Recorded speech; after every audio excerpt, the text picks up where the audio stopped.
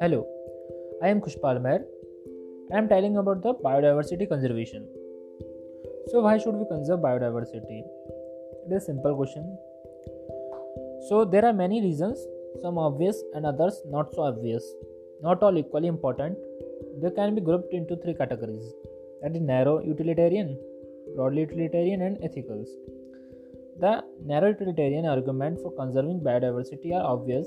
Human derived countless direct economic benefits from nature food, that is cereal, pulses, fruits, firewood, fiber construction material, industrial products, tannins, lubricants, dyes, resin, perfumes, and products of medicinal importance.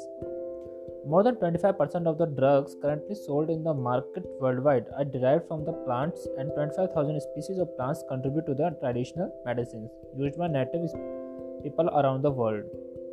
Nobody knows how many more medicinally useful plants there are in tropical rainforest waiting to be explored.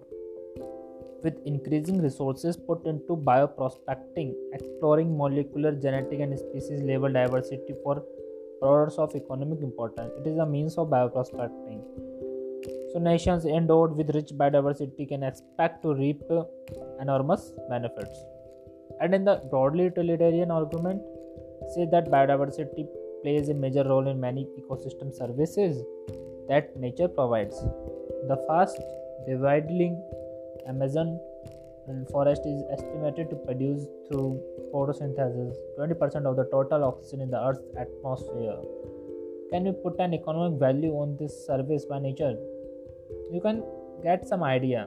That is about finding out some how much your neighborhood hospital spend on a cylinder of oxygen. Pollination, that is the pollination, without which plants cannot give us fruits or seeds, is another service ecosystem provide through pollinator layers, that is bees, bumblebees, birds, and bats. Let us assume that what will the cost of the accomplishing pollination without help from natural pollinators? There are other intangible benefits that we derive from nature. The aesthetic pleasures of walking through which woods, watching nature, the aesthetic pleasure of walking through the wood and watching spring flowers in full bloom, or walking up to the bulbous song in the morning. Can you put a price tag on such things? And the next one is the ethical argument for conserving biodiversity relates to what we own to millions of plants, animals, and microbes species with whom we share this planet.